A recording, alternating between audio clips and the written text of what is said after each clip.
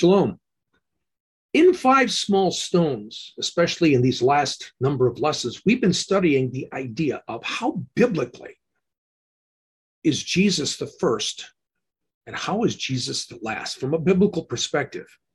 Let's go to the absolute beginning of the Bible, Genesis chapter 1.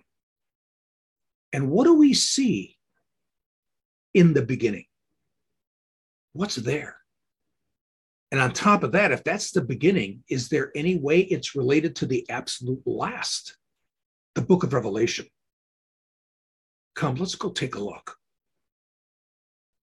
So when we go to the absolute beginning, we're taking a look at Genesis 1, verses 1, 2, and 3. And God said, let there be light. And there was light. Interestingly enough, the question is, what is this light? There's no sun or moon. That's on day 4.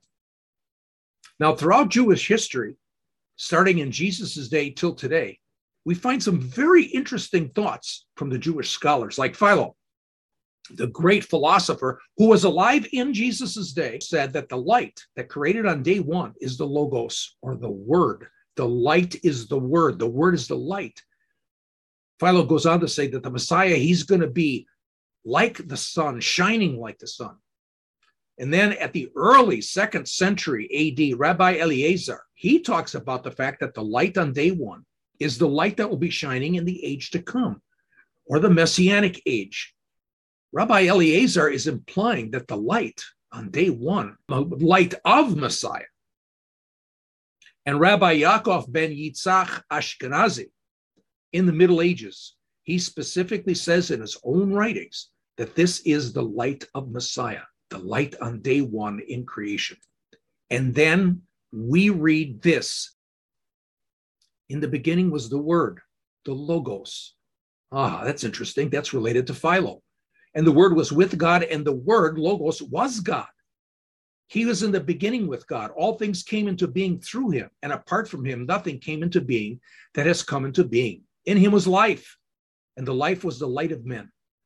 The light shines in the darkness, and the darkness did not comprehend it.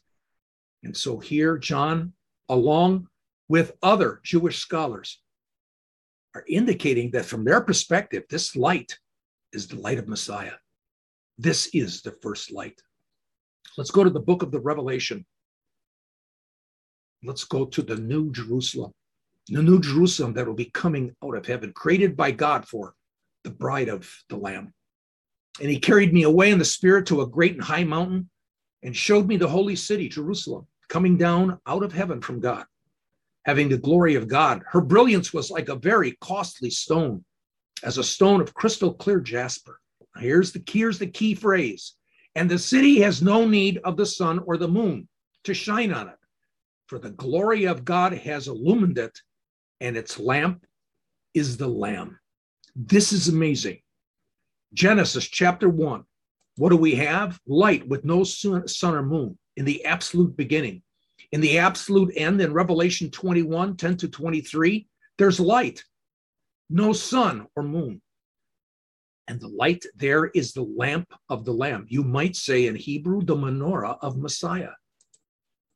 He's the first light. He is the last light.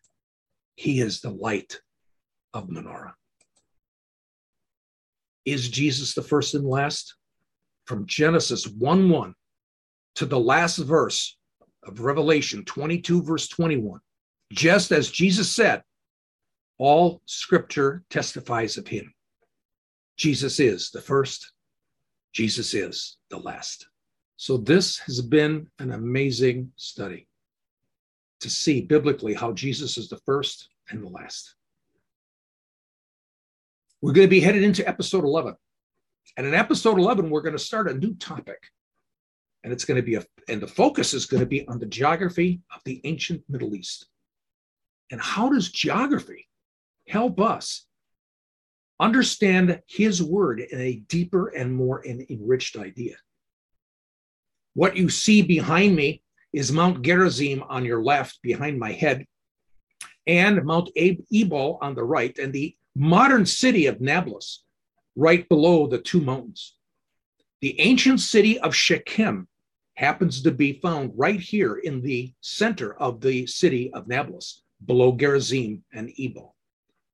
And we're going to be going to Shechem to see how this location, this geography helps us go into a deeper way in understanding God's word. So I'm going to see you in the next lesson. I'll meet you at Shechem. Shalom.